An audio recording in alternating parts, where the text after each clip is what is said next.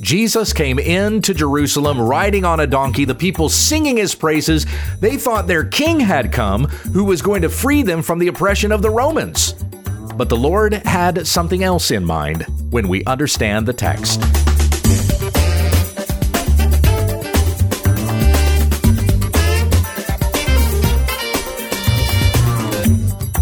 Many of the Bible stories and verses we think we know, we don't.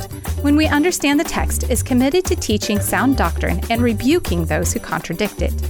Visit our website at WWUTT.com. Here once again is Pastor Gabe. Thank you, Becky. In our study of the Gospel of Matthew, we are up to chapter 21 today, reading of the triumphal entry into Jerusalem. I'm going to begin by reading from verse 1 to verse 11 out of the Legacy Standard Bible. Hear the word of the Lord. And when they had approached Jerusalem and came to Bethphage at the Mount of Olives, then Jesus sent 2 disciples, saying to them, Go into the village opposite you, and immediately you will find a donkey tied there and a colt with her. Untie them and bring them to me. And if anyone says anything to you, you shall say, The Lord has need of them, and immediately he will send them. And this took place in order that what was spoken through the prophet would be fulfilled, saying, Say to the daughter of Zion, Behold, your king is coming to you, lowly and mounted on a donkey, and on a colt, the foal of a pack animal. And the disciples went and did just as Jesus had instructed them, and brought the donkey and the colt, and laid their garments on them, and he sat on the garments.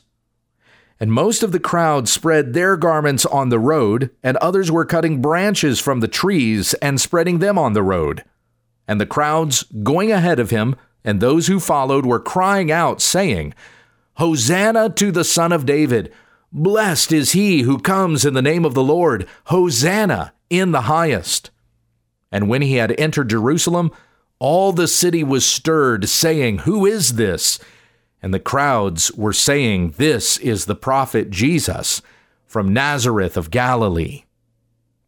So we have entered into that final week of Jesus' earthly ministry, with him coming into Jerusalem in that day that we typically refer to as Palm Sunday, something that we also call the triumphal entry. We have him teaching in the temple on Monday and Tuesday, which we will continue to read on. The Olivet discourse happened on Tuesday. That's in Matthew chapter 24. Then there was Wednesday, the supper with his disciples on Thursday night, the Last Supper in the upper room. Then, of course, he goes to the Garden of Gethsemane, where he is arrested late in the night, taken and tried unjustly, presented before Pilate and then before Herod and Pilate again, who sentences Jesus to death, and he is crucified on that Friday. So this is less than a week away from the events that we're reading about here. And Matthew devotes most of his chapter to these events that happen within that week. So what we're reading now from chapter 21 through chapter 27, or chapter 28 even, is everything that transpired over the course of a week. This is on a Sunday. And then the resurrection at the start of chapter 28 is on a Sunday.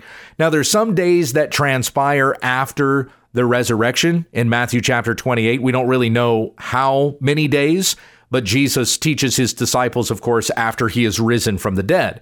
According to Acts chapter 1, there's 40 days of time between his resurrection and his ascension. But Matthew's gospel actually doesn't mention the ascension. Jesus addresses them on a mountain in Galilee and gives them the Great Commission, and that's the way the Gospel of Matthew concludes. But for the rest of this, from chapter 21 on, we have this final week of Jesus' earthly ministry, beginning with the triumphal entry into Jerusalem. So they've journeyed around variously, as we've seen in multiple chapters, spending most of their time in Galilee.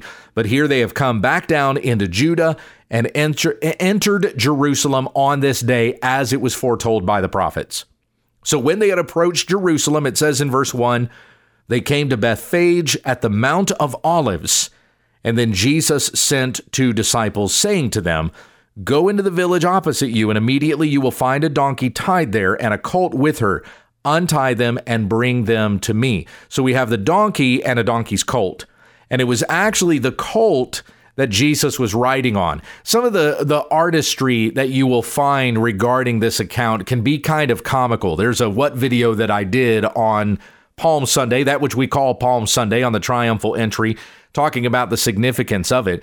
And there's a few drawings that I show there, paintings and things like that in that particular video, one of which shows Jesus riding on the mother donkey.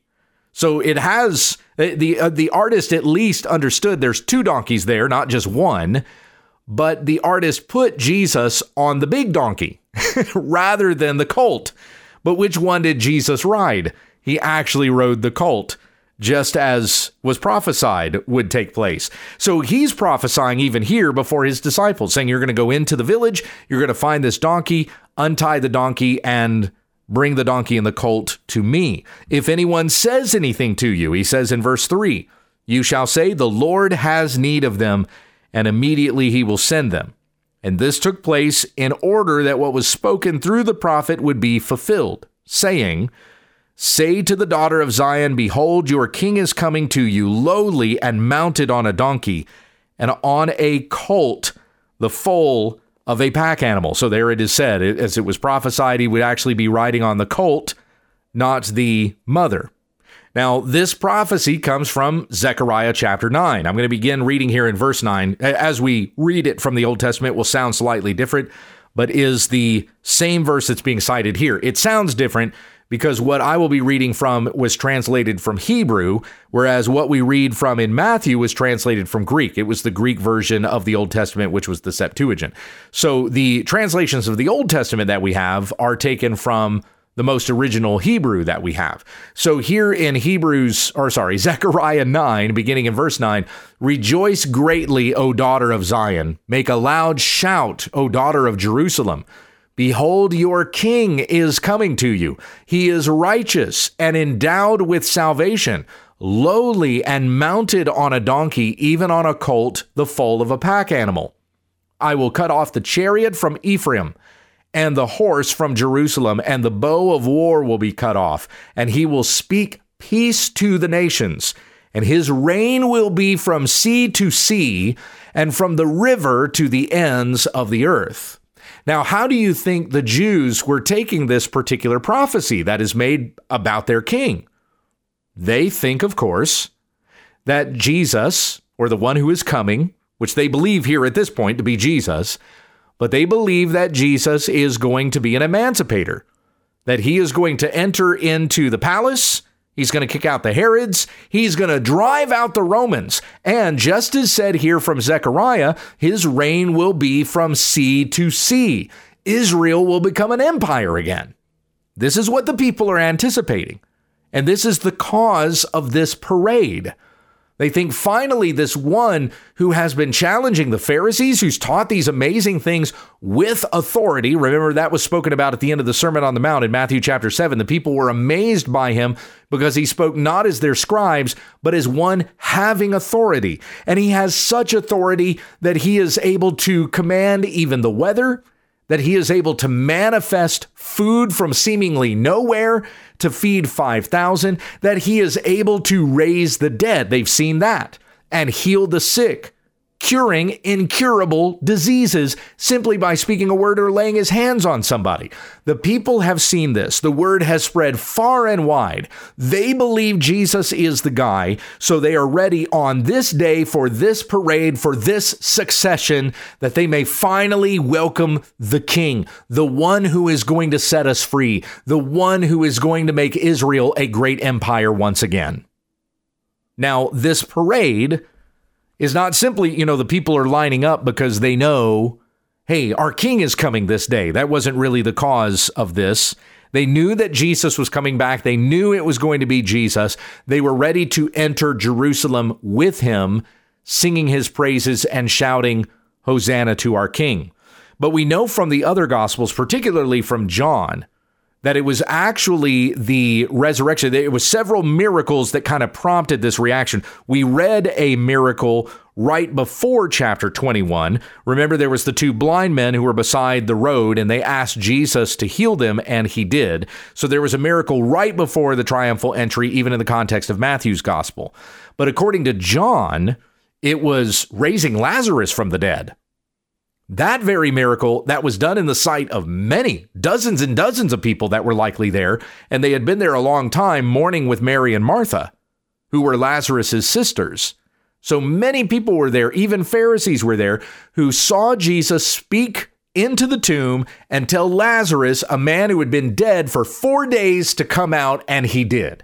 So many people witnessed this miracle that it was it kind of reached a fever pitch, and all the fervor and the enthusiasm over what they had witnessed kind of stirred the people up to this day. Finally, this is going to be the day that our King is announced to us. And up to this point, Jesus has continually discouraged people from talking about who he is. Sometimes would even tell those who he has healed, don't tell anybody about this. And then they would praise him and they would go out and tell people anyway. He had told his disciples, tell no one until the appointed time. And so this is it. This is that appointed time. This is a day that had been prophesied even by the prophets, that the king would come and the manner in which he would come. So as he enters into Jerusalem, the people know the prophecies.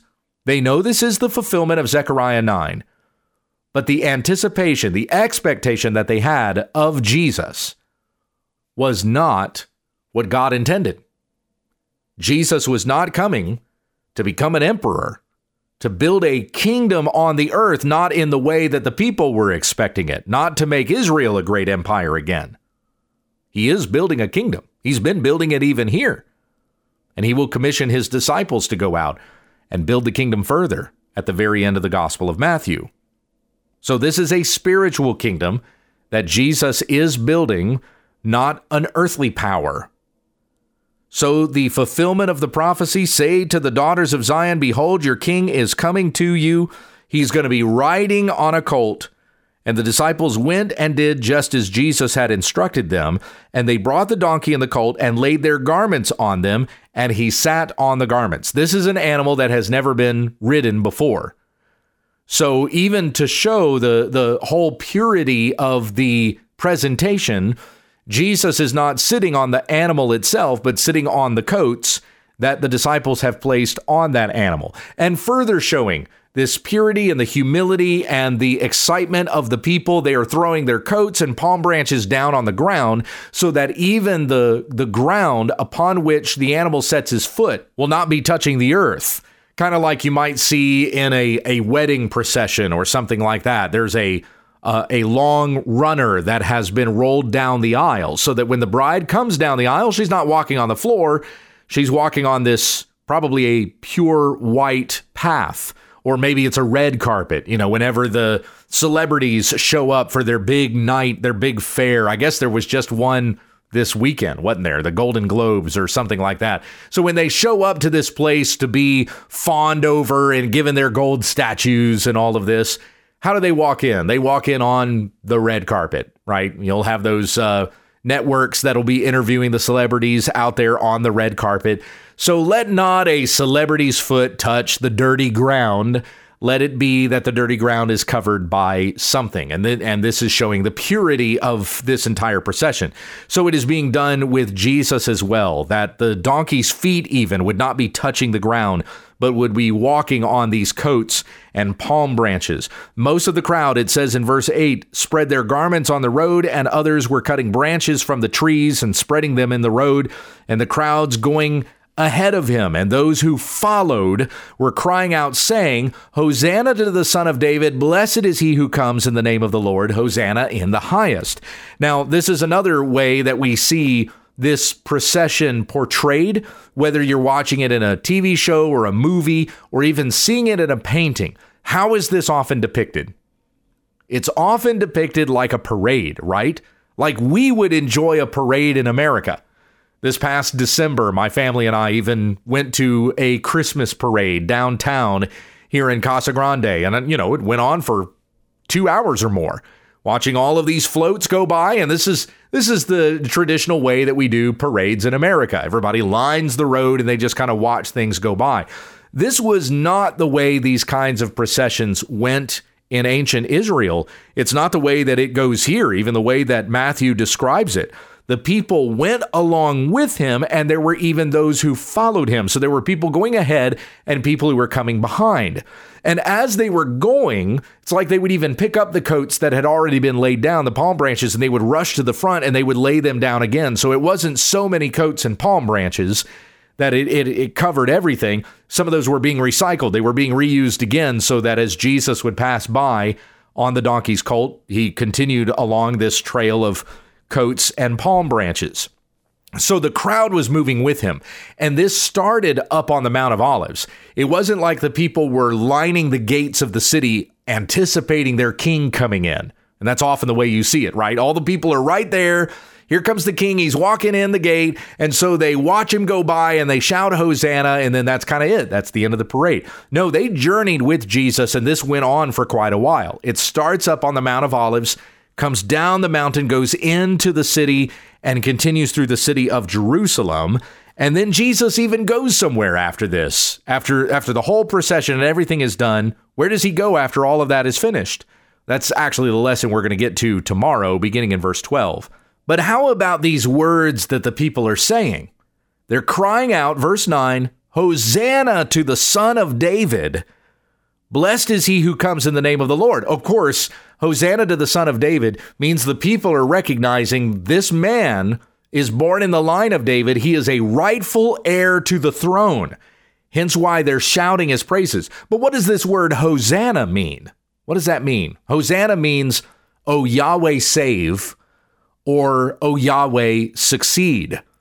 And we hear this phrase in Psalm 118, verse 25, O Yahweh, save, O Yahweh, succeed. That's the verse exactly. Blessed is the one who comes in the name of Yahweh. We have blessed you from the house of Yahweh. That sounds really familiar, doesn't it? Verse 24, this is the day which Yahweh has made. Let us rejoice and be glad in it. And so it's from this psalm that the people are quoting as Jesus is coming in. Hosanna is an Aramaic word. So Psalm 118 is written in Hebrew. So as that phrase, O Yahweh, save, would be translated into Aramaic, it would come out Hosanna. But it is asking that Yahweh would save us through this man who is the Son of David. So as the people are shouting Hosanna, they're expecting, once again, this is the man whom Yahweh has appointed to be the King of Israel, who is going to release them from the captivity and the oppression that they are suffering at the hands of the Romans. So they think, as they're shouting Hosanna, this is the one who is going to save us. Now, it is often said that the people who were shouting Hosanna and singing praises on this Sunday, the following Friday, were instead shouting, crucify him, crucify him. Is that true? Is that the same people who were shouting Hosanna on Sunday? Now they're shouting, crucify him on Friday. The answer is yes and no. There probably were some people that were there that were also at the triumphal entry. They were singing Jesus' praises, and now suddenly they're turning around and shouting, crucify him on Friday. That's possible. In fact, I would say that it's likely. And it's likely because they thought this guy was going to be the one who was going to free us, who was going to release us, that Yahweh sent. And then, of course, Jesus, in the testimony that he gave before the Pharisees, before the Sadducees, the high priest himself, proclaims himself to be God. So now the people think, oh, well, he's a blasphemer, and so they're going to put him to death. This isn't the one whom Yahweh has sent. This is the one who's actually blasphemed Yahweh. So therefore, it is likely that some people who were shouting Hosanna on Sunday were among the people that were shouting crucify him on Friday. But it's also the case that probably the majority of the crowd on Friday was not among the crowd that was there on Sunday. There were people at the cross that were mourning for Jesus. And so the people that were mourning his death would have been among those who had been shouting Hosanna just days before. The Pharisees and the Sadducees surely stirred up the people with them so that they could convince Pilate to put Jesus to death. But it wasn't all the same crowd shouting both Hosanna and crucify him. So they proclaim the name of God, the name of Yahweh himself. Blessed is he who comes in the name of the Lord. This is the name Yahweh that they are proclaiming. Hosanna in the highest. And when he had entered Jerusalem, all the city was stirred, saying, Who is this? So some don't recognize him, some don't know. Jesus hasn't spent much time in Jerusalem. Like I said before, he spent most of his time in Galilee. So here he has come back to Jerusalem again, and the people are curious, going, who is this man? And people didn't have Facebook and social media or even newspapers back at that time to know his image, what his picture looked like, so that they would know immediately that this is Jesus of Nazareth. So it had to be proclaimed of him. This is the prophet. Verse 11, the crowds were saying, this is the prophet Jesus from Nazareth in Galilee. Now, again, as Matthew is telling this account here, after all of this has taken place, Jesus goes to the temple. That's the way that Matthew records it. Mark records it a little bit different. We'll talk about that tomorrow when we come back to that passage. And there's something very, very significant about why Matthew would tell this account this way, that Jesus would go from this procession, this parade of being praised by the people, and he would go to the temple. That would be the very next place that he would go. What does Matthew mean by that? We'll consider that tomorrow when we come back to this passage. But just think about this as we wrap up this passage today. What are you expecting Jesus to do for you? I mean, do you have this expectation of Christ, of Christianity, of the church, that we're supposed to be emancipators, that we're supposed to be culture warriors, and we would fight against the culture, and we would change, and we would transform the culture, and that's really the objective of the church? That's what it is that we should be doing? Do you have that same sort of anticipation about Christ as the people had about Jesus in this particular day? Maybe God will use the church to convict the nation in which you live of its sins. There will be great repentance and revival. Christ will be exalted in the land, and maybe your nation will become a Christian nation. Maybe that is what God intends, but maybe it's not. Maybe the wickedness that you see in your land, God means to use to punish that land and to bring judgment and to pour out his wrath upon it. There is no guarantee that our going out and preaching the gospel is going to result in an earthly utopia. The Bible promises no such thing. But we go out with the gospel because it's what God has instructed us to do. It's the commandment from Christ that we're to go preach the gospel to the nations. We do that so that people will be convicted of their sin and come to a saving knowledge of Jesus Christ. That is the first mission of the church. It is our first priority, to proclaim Christ and him crucified for our sins. It's not to be emancipators. It's not to be culture warriors and transform the culture. If God means for that to happen, then it will happen through the lives of the people who are saved by believing the gospel. But will the majority of people in your nation come to believe the gospel, or will it be a remnant, as is usually the case? As Jesus said back in Matthew chapter 7, broad is the way that leads to destruction, and many find that way because that's the easy way. Narrow is the way that leads to life, and few will find it. That's the difficult path. So regardless of whatever happens in our day, we must trust Christ. We must know he is sovereign. He is in control. He is sitting on his throne. He is ruling over all of this. There is nothing happening that is outside of his hand or his intention. So we trust Christ in the midst of everything, and we remain obedient to him to proclaim the gospel that was proclaimed to us, so that many others will come to faith in the Lord Jesus Christ and live. And if God means for more than that to happen in our culture and in our society, may it be so by his sovereign will. Let us pray. Heavenly Father, we thank you for what we've read here, and I pray that our desire would be to see our King come, that he would return as John proclaimed at the end of Revelation, Lord Jesus, come quickly. May he come, bringing his recompense with him. May he strike down the nations with a rod of iron, as proclaimed in Revelation chapter 19, and he will rule over all of this as he is doing now from heaven. Lord, I pray that we would be delivered from the corruption of the culture. We would not be led astray by the things that we see going on around us, nor should we become discouraged, knowing that God is working all things out according to his good timing.